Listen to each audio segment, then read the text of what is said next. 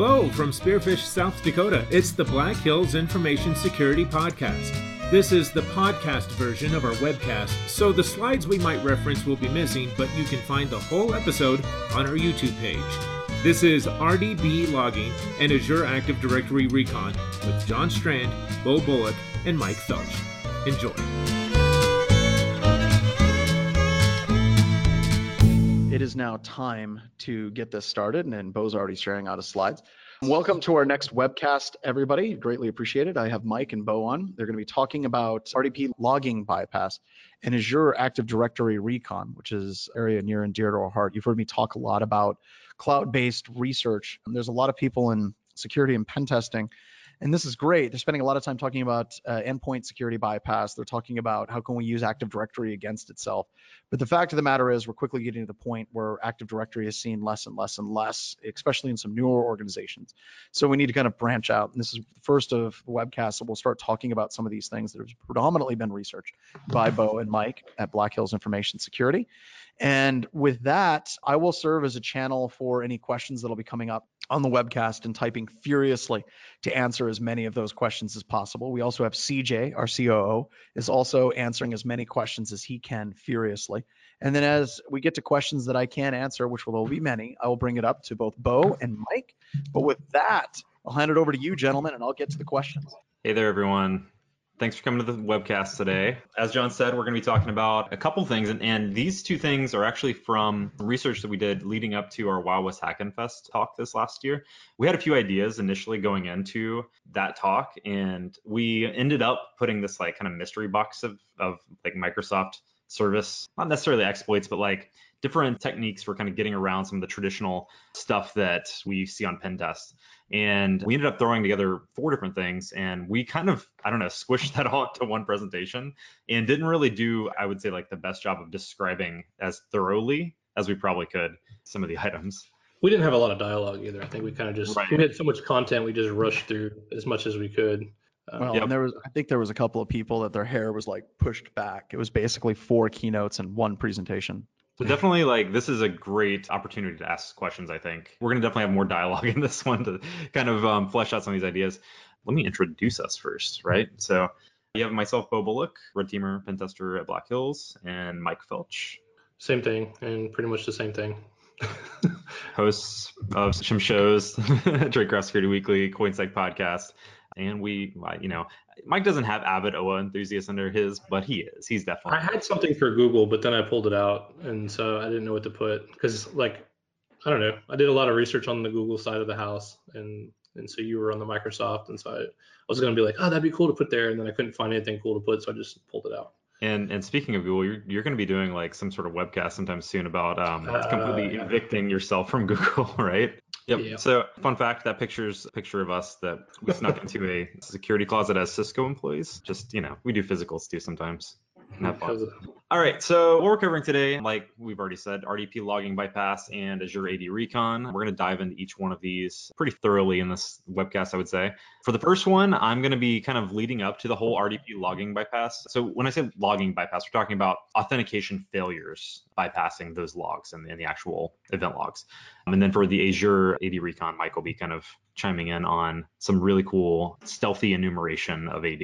Okay, so this one was, like the title would suggest, curious to begin with, and has become something that I feel like it's something that I want to show as many customers as I possibly can now. It's gotten to the point where I've gotten on assessments now, and I'm like, you really need to see this, because this is something that I think is kind of eye-opening, and it's not patchable per se. It's something that you would have to do a great deal of effort to coordinate and figure out how this is actually happening and how to alert on it. So I'm going to try to walk through this and try to step up into the point where we kind of discover this. So it's going to start out kind of very low level, talking about password spraying in general, and then kind of work our way into this, how to change up the logs. So credentials 101. Let's talk about like what are credentials and what does an attacker need a credential? Well, first, access leads to more access. We on pen tests and red teams, the first thing we're trying to do is get your users' credentials at this point. I can't remember the last time that I've used an actual like exploit per se. Like Mike, I mean, yeah, no, I mean, it's a lot of stuff's patched nowadays. I mean, at least some of the engagements that we're on. And usually I think I say creds are king. That's like a little thing I always say. Everybody hears me say. But I'm completely agree with you. I mean, the first thing that I'm doing is I'm looking for creds. And there's a number of ways we can do that too. Once we get credentials, like it could be really useful in the end game of what we're trying to achieve, or it could be something that's not really that useful. And what I mean by that is that there are different values for different types of sites that we get access to. So for example, let's say that we found an external web portal that your users use. That might be connected to Active Directory or it might not be. But let's say that we assume that it is something that is connected to Active Directory and we phish one of your users. And using like Mike's tool, Cred Sniper, which Mike, I don't know if you want to talk about Cred Sniper for a minute, like quick overview of what that is. Yeah, for sure. So like you're targeting an organization, right? And a lot of times it's either going to be a Microsoft or a Google environment. I mean, 9 times out of 10, it's one of those two. And you're external to the network and everybody wants to go internal and, pop shells and do all the cool stuff that we've seen, in videos forever. But the reality is if you can get and obtain a set of credentials for an employee at an organization, then you're good. So Cred Sniper was birthed out of this need for not only getting credentials, but also bypassing two-factor. So I got creds the first time. I phished them, I spearphished one of their people and went to log in and I got hit with two-factor and I was like, no. And so real quickly, I logged in with the credentials and then created a fake two-factor page in order to ask the user for the two-factor. And so that's basically how Cred Sniper was done. But the idea behind it is you can phish for credentials and phish for the two-factor token. And behind the scenes, Cred Sniper will log into the account to trigger the two-factor message to get sent to the phone. And it's basically what it is.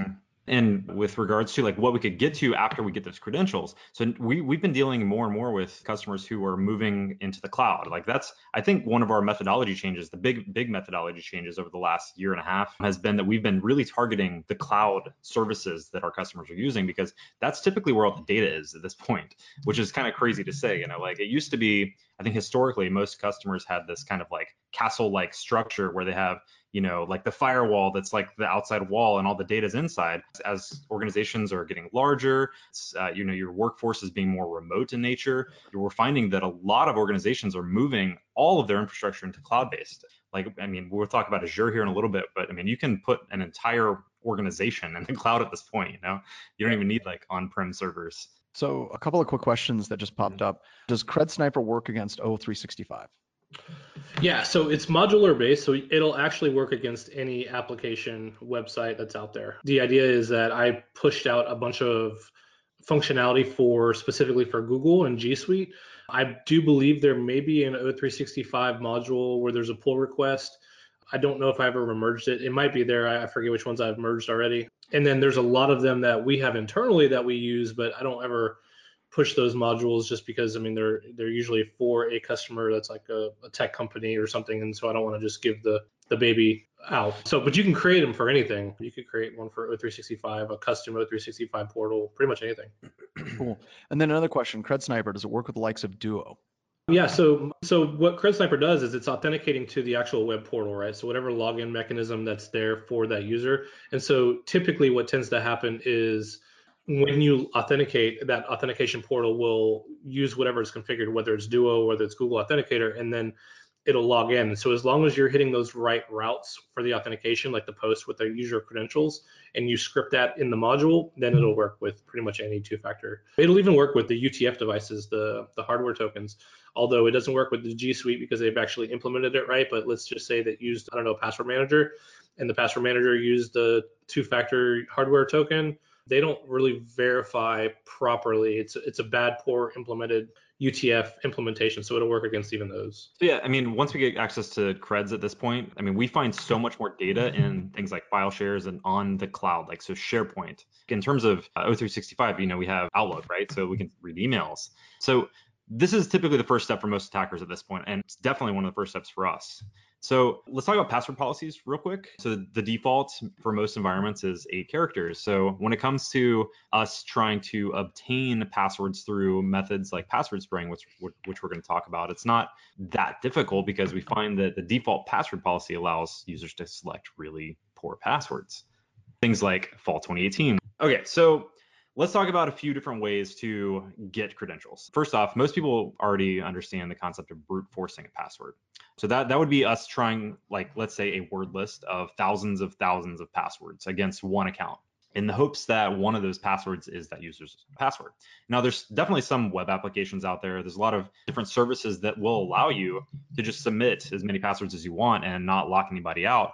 But when we start talking about Active Directory logins, you're going to get locked out really quickly in most environments. If there's a lockout policy in place, which by default is usually around like the 5-character mark. Then there's another idea. What about password reuse? So, over the last few years, we've collected a number of various breach dumps that have occurred. Mike, I know you have a number of files containing like a ton of creds. 1.8 billion. Yeah. So there you go, 1.8 billion creds.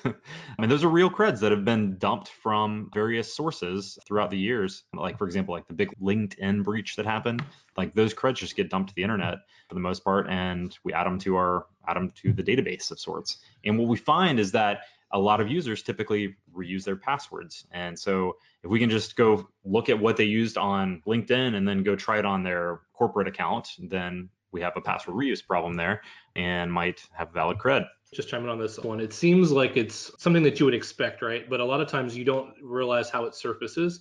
So I have a database of all of the credentials in their cracked form, right? So usually the password hashes get leaked and then we crack them, or somebody else cracks them and then they get put together. But so this database, I will go to and search for a customer's domain and then export all of the credentials from the database. And then what I do is I'll move it into a spreadsheet, and then I'll put a number representing how many times that password is in that list, and then I'll sort it. And what surfaces is a company's support help desk will reset their password to like welcome one, and you'll see welcome one a number of different times. And what tends to happen is these employees are taking that welcome one password and using them on third-party sites because it's just something that's familiar to them. So it's weird how it shows up. Yep. And then we already talked about credential phishing using something like Mike's Cred Sniper, which is really, really great at doing that job. And then we're going to talk about password spraying, which this particular portion of the talk is kind of like. I like this picture. This is a picture of a bunch of locks. And I like it because I think it kind of accurately kind of displays the picture of an Active Directory environment where you have users that have all these different locks, which could symbolize like their accounts, right? Now, there are such things as key-to-like locks. And what that means is that you can use the same key for multiple locks. Now, if an environment has multiple locks that are key-to-like, that means somebody used the same key. And that's kind of what we're getting at with regards to this password spraying issue, is in that if I can figure out a way to sort of build a key that is common, like something that might be easy. So like, let's say that I could, build the pinning out of the key to like, 1, 2, 3, 4, 5, which might be like a very basic way to look at it. I might be able to open a lot of these locks. So that's kind of like the very basic look at it. Now, what I'm trying to get at there is that we're not going to try using 1,000 keys against one of those locks. We're going to try using one key against thousands of locks. And that's what password spraying essentially is that we're going to try the same password against every account in your environment. And we could use something like winter 2018 at this point. And what we'll find is that a lot of your users likely have chosen something like that password because it does fit that policy. And while that'll generate thousands of failed logins, it won't actually lock any of those accounts out. And Mike, like we do this all the time, like every assessment. I'm pretty sure we've talked about it on every webcast. It's super successful, like highly successful. This is like what we do now. Yep. The only time it's not really successful is when they have a good password policy. Yep. When your password policy is decent. Rare. It is pretty rare. Yep. What was it? The season and year has been replaced. We see season and year all the time. So like winter 2019 is going to come up very heavily. And then some organizations got smart. So they banned that password. And they're like, oh, you can't use season and year. And I think it was one of the recent tests somebody tried on the team, like season year with pound at the end. And they're like, oh, we just got 20 more. So it was just like a very small change in their password. Yeah, I don't understand why like something like winter 2018 could be banned, but winter 2018 pound wouldn't be, because you would think like containing the word winter would be banned. Well, they're not looking at the plain text either. They're looking at the hash of it, right? So they're comparing hashes they're taking the hash of the password for that user, and then they're taking a word list and then generating a hash and then comparing the hashes with stored. Yep, and that only really works with like landman, NT type environments or straight MD5 hashes. We actually had a customer recently that had an internal, it was like a web app of sorts that was for changing their passwords. It was their like internal, like this is the site you use to change your password. And they actually did implement a password blacklist through that, which actually did like kind of what I was saying. It would look at what you're trying to set first, I think, and then prevent you from selecting that word from the word list. Yeah, we have Cred Defense that does that too. Mm-hmm. It even installs, you can install it, and it password audits, does all kinds of cool stuff. Well, and it also does the Cred Defense Toolkit does actual words, but also variations of that word, or if that word is being used. We had one group that got a hold of me. They actually took an entire dictionary and they fed it through, and it wouldn't accept any passwords at all. You have to be really, really careful. Typical AD password spraying, I've got a few different methods that we'd like to use. So if we have access to an internal system that has the ability to communicate with a domain with like a domain user's credential, we can use a tool that I wrote called Domain Password Spray, which is a PowerShell tool. It will go grab all the users from the domain and then try whatever password you want against all of this.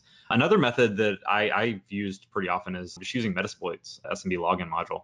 Just feed it a user list and whatever password you want and point it at a DC and let it go. Or actually, I mean, any system for that matter. I mean, it'll tell you if the credential is valid because it will still authenticate to whatever domain it is, if there is a system on the domain that you're pointing it at. So again, so this technique will generate a lot of failed login events, and it's very easy to track this down. For the most part, you're going to be getting the source IP address for the user account that is generating these failed logins. So, we've had multiple customers that have alerted on this at this point.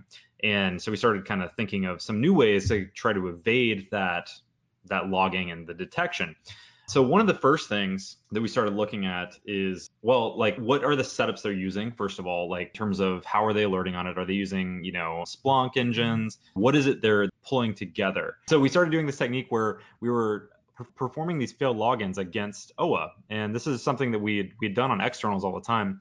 And, traditionally you have like an OA server that's externally facing. And for the majority of the tests that we do, like I'm doing these failed logins externally, and I never really cared so much for the attribution because, in terms of like VPSs, like I could spin up like virtual private server and, have a different IP from there or proxy it. There's a lot of ways to kind of evade externally, but what we wanted to look at is internally. How do we not get caught internally? So I started doing this on internal assessments, and it turns out that like the actual logs that get generated from failed logins against OA are not in your same Windows Event Security log on that server. You have like, I guess, IIS logs next to it, which have those. And so, for example, I had a customer I was just working on a couple weeks ago that I was doing this particular type of password spraying against their OA server, and they were seeing that the failed login events were occurring, but there was no source IP. There was no attribution of where it was actually coming from. So that is one method potentially. But like I said, there are IIS logs that you could coordinate where that IP was coming from. So where else could we try authenticating from? Mike, do you have something? So yeah, I actually, it's kind of answering that question as well, but still externally, like link servers, right? So I know we've been doing link a lot lately as well. Have you noticed, I don't know if you've noticed anything, but between OA and link, like OA, detecting OA but missing link, isn't that, or does it originate from the same location? So I'm not sure, but it depends on what type of authentication is happening, right? So like I know with EWS, Exchange Web Services, that I believe that is an actual NTLM authentication to the server itself and not necessarily something that would show up in the IIS log, while OA is actually like an IIS service, I believe. Okay, because I had a customer that was detecting OA but not detecting link, and I thought that was weird because I figured they would both be communicating with EWS or something. So one of the problems that I've kind of looked into talking with some of our customers is you have like Microsoft Azure Security Center, And that incorporates a lot of really cool user behavioral and entity analytics. And then you have Office 365, which has its completely different, I think it's like OA cloud security or something like that. And that actually implements the user behavioral and entity analytics. And that's one of the problems that we're seeing with a number of vendors is they will have the ability to detect password sprays, but it'll be for a small subset of all of your different properties that you're running, whether you're running like Amazon AWS or you're running Azure and OA, and trying to tie those together is something that's just not happening as much as it should right now. Cool. So we started looking like where else can we maybe try this? Like what we were like, I was on a purple team and we were trying to figure out like how can we perform a password spray that they would not detect. And so we started looking at RDP, and this is kind of what this whole thing is about. Now that we finally got to it. So what I did is I tested out this tool called X-Free RDP, which is a Linux-based RDP client, against a Windows server that the customer had. And to our surprise, like the failed login event on the server didn't actually contain the source IP address. The host name was in the log, and so like I was like, oh, okay, well that's not good. But then I started looking at some of the options for X-Free RDP, and it shows that there is actually like an option to set the client host name, which I was like, what? Like, wait, so I can tell the client what to tell the server? To my interests. Yeah, like, so there's no IP, and I can tell the client the host name I want it to tell the server. That's odd. So we set out to write this like password spraying tool with RDP, with X-Free RDP first off. And in doing some research, we found that it's actually NLA that's the culprit as to why there's no IP. So network layer authentication. So when you go to RDP to a server and you have like the authentication box that pops up prior to you actually getting to the GUI, that's like the Windows login, that's NLA pre-authenticating you before you actually get to the Windows like server like graphic user interface. So when that happens, it's allegedly supposed to be like more secure because you're not getting to like the GUI before logging in, but there's no IP address that gets logged at that point. I'll get to the point where I'm talking about like updated servers having this, but at this point, like Windows 2012 and back does not have the source IP. So I started digging into this, and I was wondering, well, this has got to be something that is well known. I mean, like there's no way that I just found like some thing that's this. I mean, that seems like a huge issue to me. And so I started just Googling around, and I found some people talking about how that there's supposed to be another log that NLA should log to in the applications and services log, and it should be this operational event ID 140. So I started looking at that, and so what we found is that an event where you submit a failed login using a username that is not a member of that domain will in fact generate that log. So it will tell you a connection from this client computer with IP address of whatever, the attacker's system, failed because the username or password not correct. But oddly enough, that log does not get generated if you use a valid username. So if we go get a list of valid users from the domain and use that while we're password spraying, this log never gets generated. So even with an invalid password. Even with an invalid password, yeah. So that's a bit concerning. So that just means you have to strategically spray, right? We're not just throwing random usernames. We're actually pulling the users for the domain. So I had someone ask a question, which is weird. Okay, I'm getting a lot of WTFs going on right now. Okay. So somebody just said, what do you think about password spraying by asking the Kerberos KDC for creating TGTs directly? TGT is good password, no TGT equals bad password. Should be much stealthier. I believe Mick Douglas sent us a password spraying script that's better safety net. Yeah, I believe he just sent us one that does that. In fact, I have not looked at it in depth, but I believe that's what it does. I think it does exactly that. I will share that tweet out with everybody. Thank you. So here's a quick demo. So we've got our attacking system here. It's a Kali box with IP address of 192.168.88.245.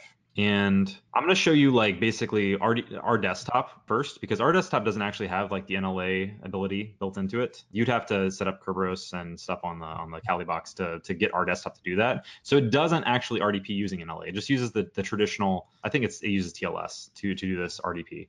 So we're going to generate a failed login event with our dvader user on the domain. And let's go take a look at the log. So if we go and refresh, and there's our audit failure. So this is the traditional log you would expect. You have the username, You have, unknown username or bad password. This is what you would traditionally correlate and be like, oh yeah, that attacker is coming from this IP address. Let's go shut them down, whatever, right? So what I wanted to do, and we mentioned this earlier, the fact that XPRDP has an option for the client hostname, I couldn't get it to work, but I found a kind of a workaround for that, and I generated this super janky proof of concept script that I absolutely want to make better, but it definitely demonstrates the point. So what you see here is a list of host names that I kind of just threw in a file, and just printer one, not an attacker. So these are going to be the list of host names that we send to the server that actually do get logged. Yeah, it would be really cool to pull the servers on the domain and pull those usernames and then put those in the list. That way you're spraying and it looks like it's coming from a specific server, and now your incident response teams are running to that server and they're doing their digital forensics on it and trying to figure out what's going on. And even better, make it look like it's coming from like a security admin system spraying your network. Shut down the SOC. Bobby, what are you doing? Our pen test got the lead security analyst fired. So, and then here's our list of domain users that we're going to be actually spraying against. So this is something we would attained from the domain already. So list of valid users, so we don't generate that other log. And then I have this, like I said, this proof of concept script, which I'll show a link to that at the end of this. And we're going to use a password of Spring 2017 because that's my little test domain. I've had it built since then, so that's the password that was valid at this point. And so what you'll see here is the CRUD was probably valid, but the user's not allowed to RDP. And what that means is that, so this was a DC in my little test environment. And what I was doing is essentially just showing that the credentials user is valid on the domain, but they're low-level users. They're not, they're not DAs. They're not going to be able to actually RDP against that DC. So the script will tell you that. Jim just pointed out, he goes, this is going to create a lot of chaos. Yes. So let's go refresh the logs and take a look at some of these audit failures at this point. So if we start scrolling down, we see workstation name share 5 with no source IP. Let's take another one. Workstation name share 1 with no source IP. So I mean, you get the point, right? I mean, we're telling your logs the host name, don't look here, with no IP in the log. And this is RDP with NLA's fault. So let's go look at the other log that's supposed to have the event ID 140. If we take a look at that log, we'll see that there's no event ID 140s in our logs either. There are logs that will say that the server accepted a TCP connection from an IP address. And so this gets to the point where we talk about correlating these logs. So the fix for this is correlating a informational level log with an informational level log from that applications and services log with the failed login log that doesn't actually show you a host name or IP, which becomes like a time battle at that point. Like you have to be fast, right? Like you'd have to like correlate it quickly, right? Like you'd have to see like, boom, failed login, boom, source IP from this other log. So that's kind of like what the recommendation is there. So Robert said application and services, Windows NTLM logs will capture the information IP address of the failed login. Yeah, that's what I was just saying is with the application services log, you'll get that source IP, but it doesn't actually correlate it to a failed event log. That's what I was trying to say. Oh, okay. Like it doesn't actually tell you there's a failed event log. You'll see a connection. So I mean, if you're spraying a DC, you probably have connections from other places as well. Yep. A lot of people are asking about the defenses for this, and everybody, that's coming up. Just sit tight. Yeah. people are panicking, and that's okay. The pen tester side of us, the attacker side, I want to build it better. I want to make it something I can just do in Windows. But for now, that's the proof of concept. So this is what I was going to tell you is with Windows Server 2016, they did fix that. Okay, so upgrade to 2016. That's the fix. that's the true fix. It does log the source IP. If you can't, you have to correlate those other logs. So you have to be able to look at the failed event log that happens that you don't have any attribution, you don't have the IP address, you don't have the host name, the valid host name, and you have to be able to correlate that with that applications and services log. This blog post here has a great example of how to do that. So if there's any screenshot to take, this would be the one to do. We'll have these slides up later too, right, John? Yes, all the slides, and this will be archived and shared out. Cool. And then again, like it might be worth taking a look at just firewall logs for the meantime too, which I mean, I know that can be a pain in the ass, but yeah. Alrighty, Azure AD Recon, Mr. Felch. Yeah, fun stuff.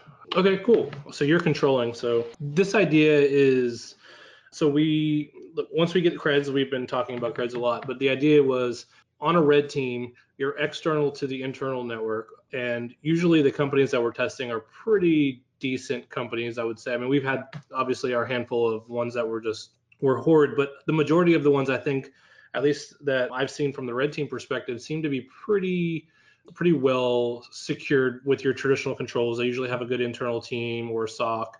Your traditional, let me just throw some macro ridden doc at some employee to see if I can pop a shell, days are kind of over, or at least coming to a halt.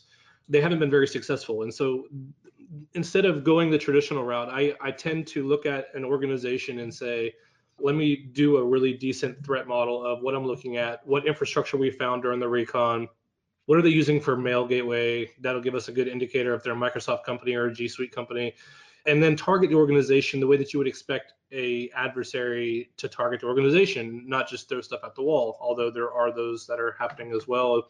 And I think, you could still get the Prince send me $1 million emails every once in a while. But the likelihood of that being successful in the environments that we've been testing has went down. And so because of that, as a result, it's forced our hand to kind of look in areas where we haven't looked before or that haven't been discussed very much publicly. I mean, we love reusing other people's research and building on it and trying to make things better, but sometimes you don't have that ability. And that's kind of what we came with regard to this. So, Bo and I have been working on the G Suite for a while now and kind of leveraging the different features of G Suite. And so I wanted to kind of do the same thing, but looking at from Microsoft's perspective, and then start kind of researching from there. And so that kind of led me down this rabbit hole of I have credentials for this employee. I'm reading their email.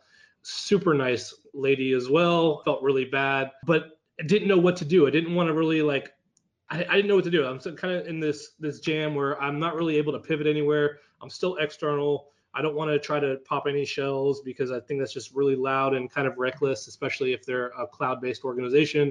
And so I started kind of just looking around at what options Microsoft had for O365. And if you've ever looked at the product suite from Microsoft for their cloud-based servers, don't do it. It is a nightmare. I mean, they have so much stuff. I mean, they have Exchange Online, Office 365, and then they have, it's a mess. You have so many different authentication mechanisms that they've kind of grown over the years that we'll get into. And so that kind of birthed out this idea that I found with regard to Active Directory, but within Azure. And so that's kind of where we start with this. So external Active Directory is really interesting. And so the concept is, once again, low privilege credentials are gold. Creds are king. And if you've ever been on an internal engagement as an offensive security person, or even as somebody that manages an Active Directory domain on the internal network, you might be familiar with AD Explorer. Really cool tool. But so this is pretty much just as good, if not probably better in some cases. The other cool thing with external Active Directory is you using low privileged users. I could log in, I could pivot over to Azure, and we're gonna get into the details of it, but I can create guest users.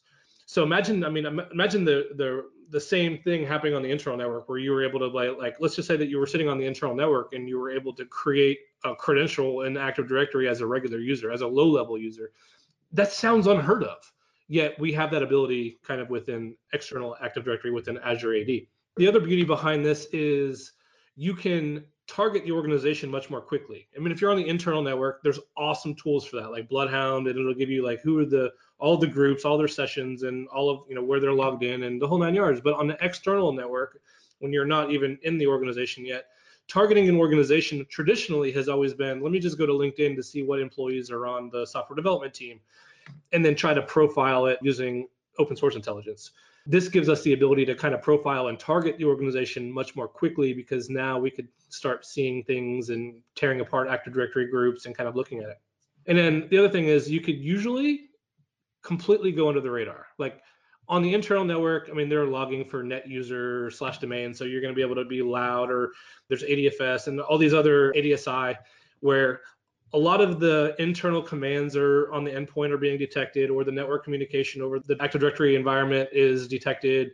But when you're external to the organization and you're looking at a portal that's in Azure that they might not be aware of, a lot of that can go under the radar. And so that's another thing that I really like about this. And so because of that, this is all externally, and I thought it was a pretty big deal whenever I started kind of coming across it. So yeah.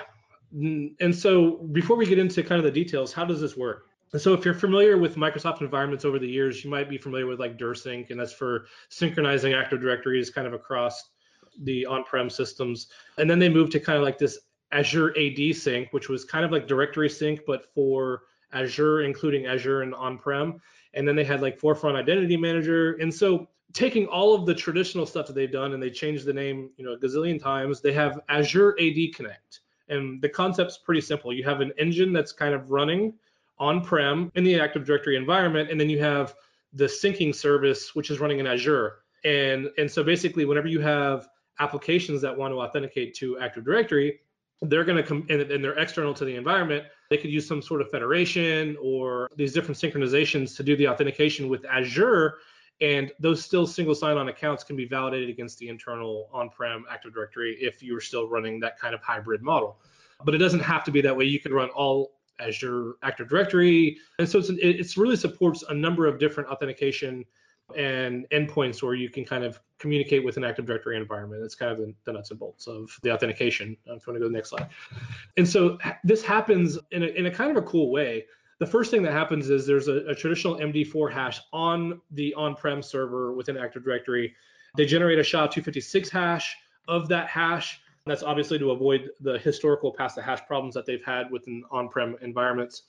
The domain controller is going to add a salt to that, and it's going to send the salt and the hash of the hash to Azure. It's going to use some sort of envelope, and then Azure is going to get it, and it's going to decrypt it and store that password hash in Azure. And so then what happens is as you authenticate against Azure Active Directory, it's going to hash your password, and it's going to compare that hash with the stored hash to determine whether or not it's the right password. And so that's kind of how it happens, and it happens on an interval. I think you could fine tune a lot of this stuff, but it's a fairly good model, I guess, for being able to cache user passwords in that environment. Now, depending on the synchronization configuration, which can get really complex, Azure could actually synchronize back with Active Directory. So you could update Active Directory objects from Azure and synchronize back to Active Directory. And so that kind of happens with that same session and the yards. But that's basically how the password gets hashed and whatnot. And so you want to go to the next slide, we'll talk about a little bit more on what's actually happening. And so what does this mean? Globally, this is what it means. We have the ability now to identify all the users of an organization, all of the forest, all of the domains that are there. We can read the Active Directory properties that you would normally see kind of on that Active Directory object within the on-prem environment. If you know what that means as a red team or as a pen tester, sometimes, actually a lot of times, you can find notes on Active Directory objects that have like passwords, plain text in there, because the support team says, hey, I updated this password to support 2018. Sally from Black Hills actually is the one that put me on that. I didn't even know about it, and she showed me in the Active Directory Explorer that plain text passwords are on these objects. I just had the same exact thing happen on a pen test like last week, and there was a ton of creds, just clear text attached to AD attributes. So go search your Active Directory environment for where your system admins have just blatantly added credentials attached to user objects. Yeah. So the other cool thing is you can look at groups, right? So now Active Directory security groups. So now I know who the developers are. I don't have to go to LinkedIn. I know who the backend engineers are, who the DevOps team are. I know who the security team, who to watch out for. And you can really profile an organization just by looking at the groups, the users, and the memberships. The other thing that Azure opens up to an attacker is the attack surfaces. A lot of times these single sign-on applications that you might not have been aware of are tied in authorized apps for Azure, which means now you've just expanded the attack surface. And this matters to me on an external or on a red team where I'm external, because while a lot of times we might not know those critical servers on the internal infrastructure, if they're a cloud-based organization and they're running like Salesforce and they're running AWS and they're running their infrastructure in these cloud environments, knowing which ones have single sign-on permission is super critical in order to be able to figure out where I'm pivoting, because you could literally compromise an entire organization externally without ever hitting the internal network. And so the other thing that it opened up to that I noticed was devices. So not only do you know the users of an Active Directory environment in an organization, but now you could also see the last time that they authenticated was using this version of Windows or this mobile device. So now you know, oh, well, they're running Android, which means they're probably running Google services, which means if I authenticate to their Google account and jump over to play.google.com, I could push an app to their phone and push my malware or whatever. And so there's all kinds of pivotable surfaces that arise whenever you're looking at the application portion of Active Directory. And then obviously the directory itself, right? So sometimes there's domains or there's partners that they're associating with that you can learn and pivot over to. And then obviously the memberships. So I kind of talked on that before, but it's good to know users, groups, and memberships. Plus there's a lot more stuff that's kind of in there. I mean, if you're doing like what I do, I'll target the most technical at an organization. It sounds crazy. A lot of people, I bring it up a lot, but a lot of people are intimidated to target an organization's security team or technical team because they're going to be so on par. But what they're failing to realize is that just because they have a specific role doesn't mean that their character traits of that personality aren't more inclined to help a user, for instance, because they're very outgoing people. And if you are targeting an employee that's like that, they're more likely to help you despite them being a very technical person. And so the psychological side of targeting comes into play, where now I could say, I know the DevOps team, or I know this because I want to engineer, because the engineer is going to have the most access, especially if they've been there for a long time. I mean, if they're an engineer that's been at a large organization for 5 years, they probably have a super lax workflow. They've probably been there for a long time, real comfortable, and so just it makes it surface a little bit easier. So that's kind of all the cool stuff that this means for playing around in the Active Directory environment. Go to the next one. So we'll talk about now AD Explorer just briefly. I know I touched on it a little bit before, but it's really cool. I'm going to show you the parallel between being internal and looking at Active Directory and being external and being able to look at Active Directory. So on an internal environment, using AD Explorer is basically just an Active Directory browser. You could view, you could edit objects, you could kind of look through with all kinds of weird searches. So if you wanted to search on like certain object attributes of that Active Directory object, then you could kind of do that and filter down. And so this tool really gives you that ability to drive home really good browsing of Active Directory in a quick snapshot. The other thing that you could do is, Sally showed me this as well. This is like, she loves this tool. You can create offline snapshots of Active Directory and then just pull it offline so you're not constantly creating that network connection. And that's, I don't know how loud it is. I haven't seen anybody communicate back from the teams that we've tested on how loud it is. I don't know if you've seen anything, Bo, with yeah, so I don't know how loud it is, but I usually just pull it offline, and then because it is pretty slow, especially with an environment with 30,000 employees, and then you could browse forests, and it's just a nice little GUI. So that's basically AD Explorer on the internal. So the next slide, real quick, will show you kind of the parallel between Azure Active Directory and AD Explorer. So you have all of the same properties that you could view on the users, and you could read. You can look at the security groups. You don't get the attack surfaces that you would get on an internal network, which is kind of interesting. And you can still see the device info. I think you can do that with AD Explorer in a weird way. You might not get the actual patch level or the version of operating system that they're running, like down to like the specifics, but you'd still be able to see like what computers are on the network. So I left that in there. You can still see the domains that are a part of that forest. You can look at memberships. You can't add a guest user or an MFA device. I bring up MFA device because we had a customer where we added a guest account. They had two-factor, so we had credentials and two-factor token. I added a guest user, and then I just added my own guest MFA device in order to be able to authenticate, which was kind of bypassing the whole purpose of having two-factor. And then obviously with internal, you can create a snapshot. You can't really do that with Azure AD as a snapshot, but I'm going to show you how you can get the data out still. And you could both, in both environments, edit the objects, which is, I think, super relative and really useful.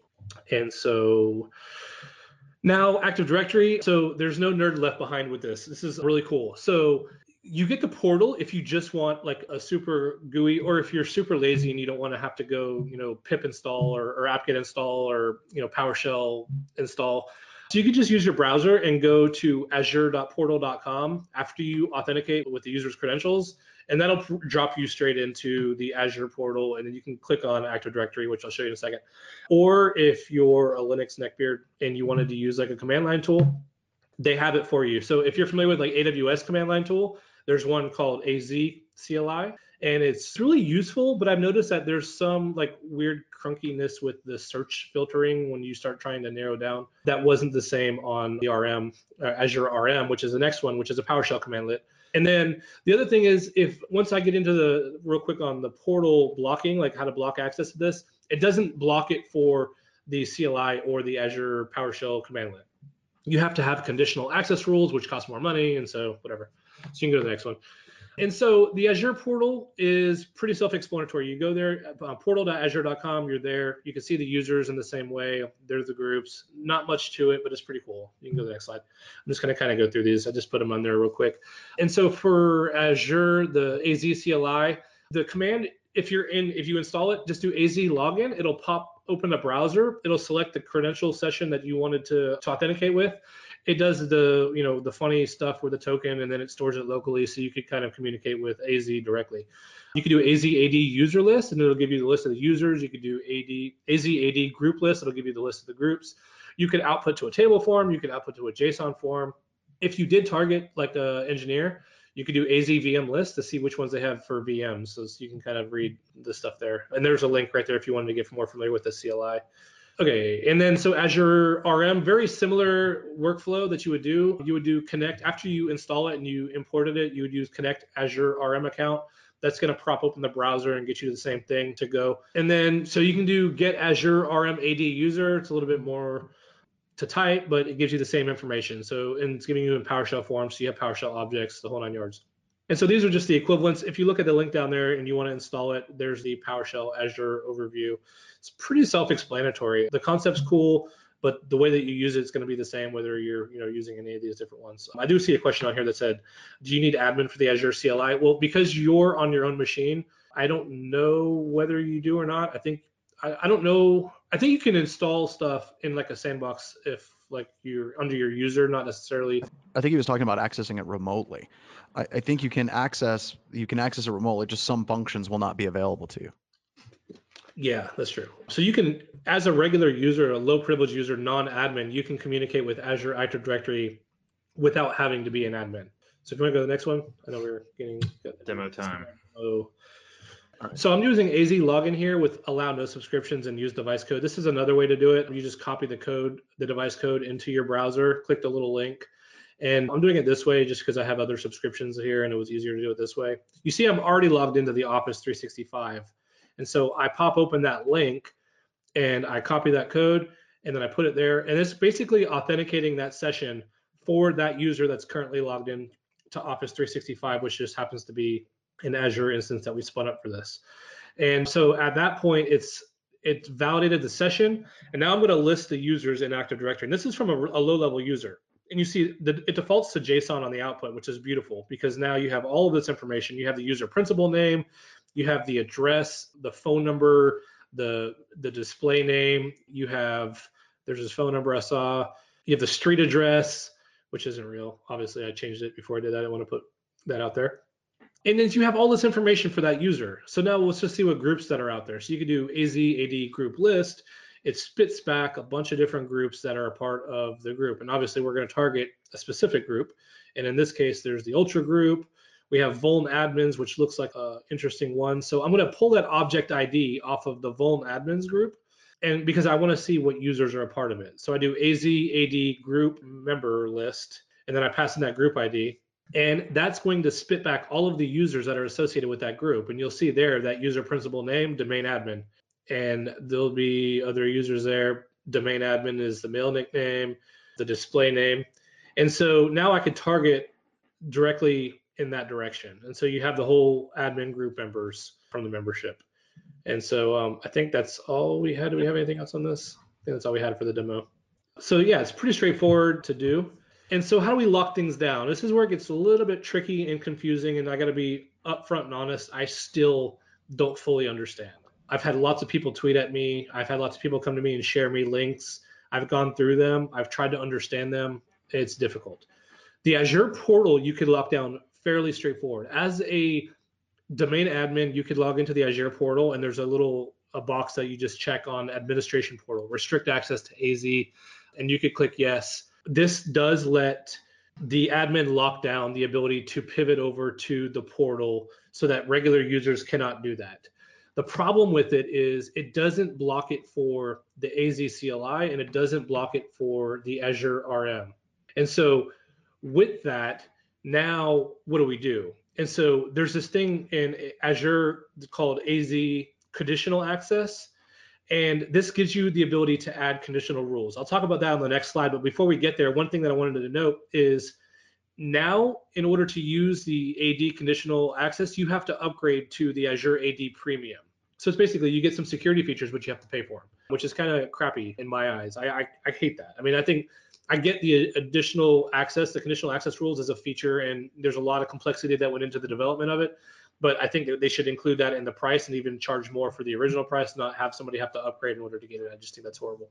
So the conditional access rules are a really cool feature. You have the ability to allow or block access to different functionality. You could do it through like a policy. So you know what policies are. I'm not going to get into the policies, but being able to say, yes, you could do this if you're this type of user or if you're in this user group. Traditionally, it was built to lock down on cloud apps, I think. They've morphed it into allowing it for Azure management as well. And it does apply to all the Azure management end portals, except for Azure AD PowerShell, which is weird. This is actually new to me. Now, I thought that the conditional access rules were available to lock down the CLI and the PowerShell, but I was told by somebody that it wasn't. And they sent me a link to back up what they were saying.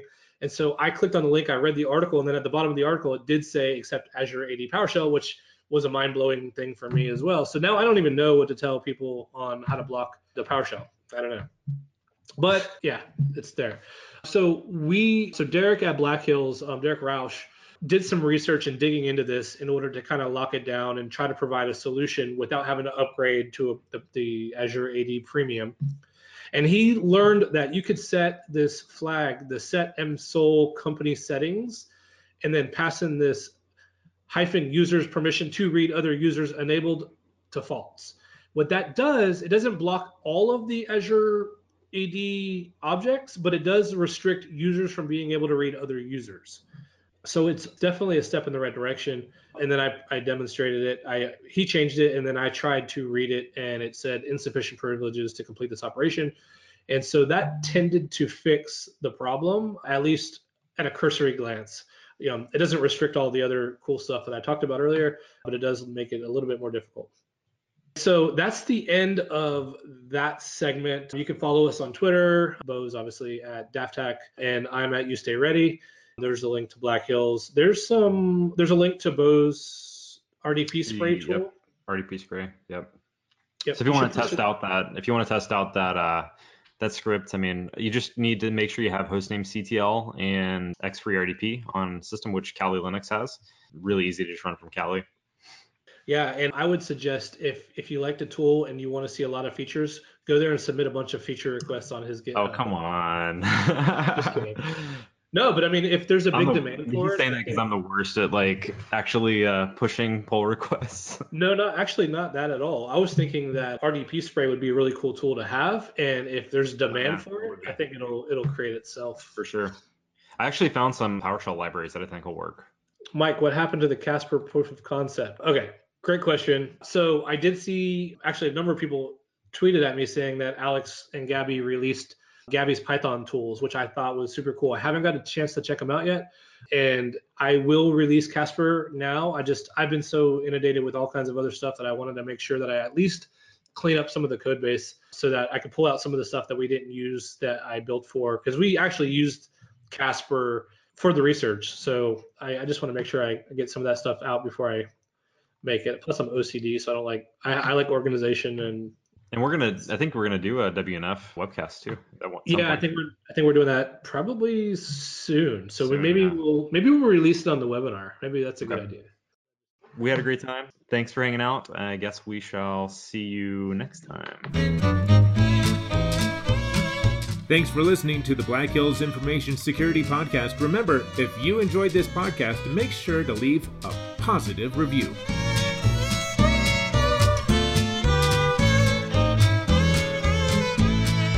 Previous night at Mike's house, the Scorpions were in his house rocking out, here I am. rock you like a, and now they left.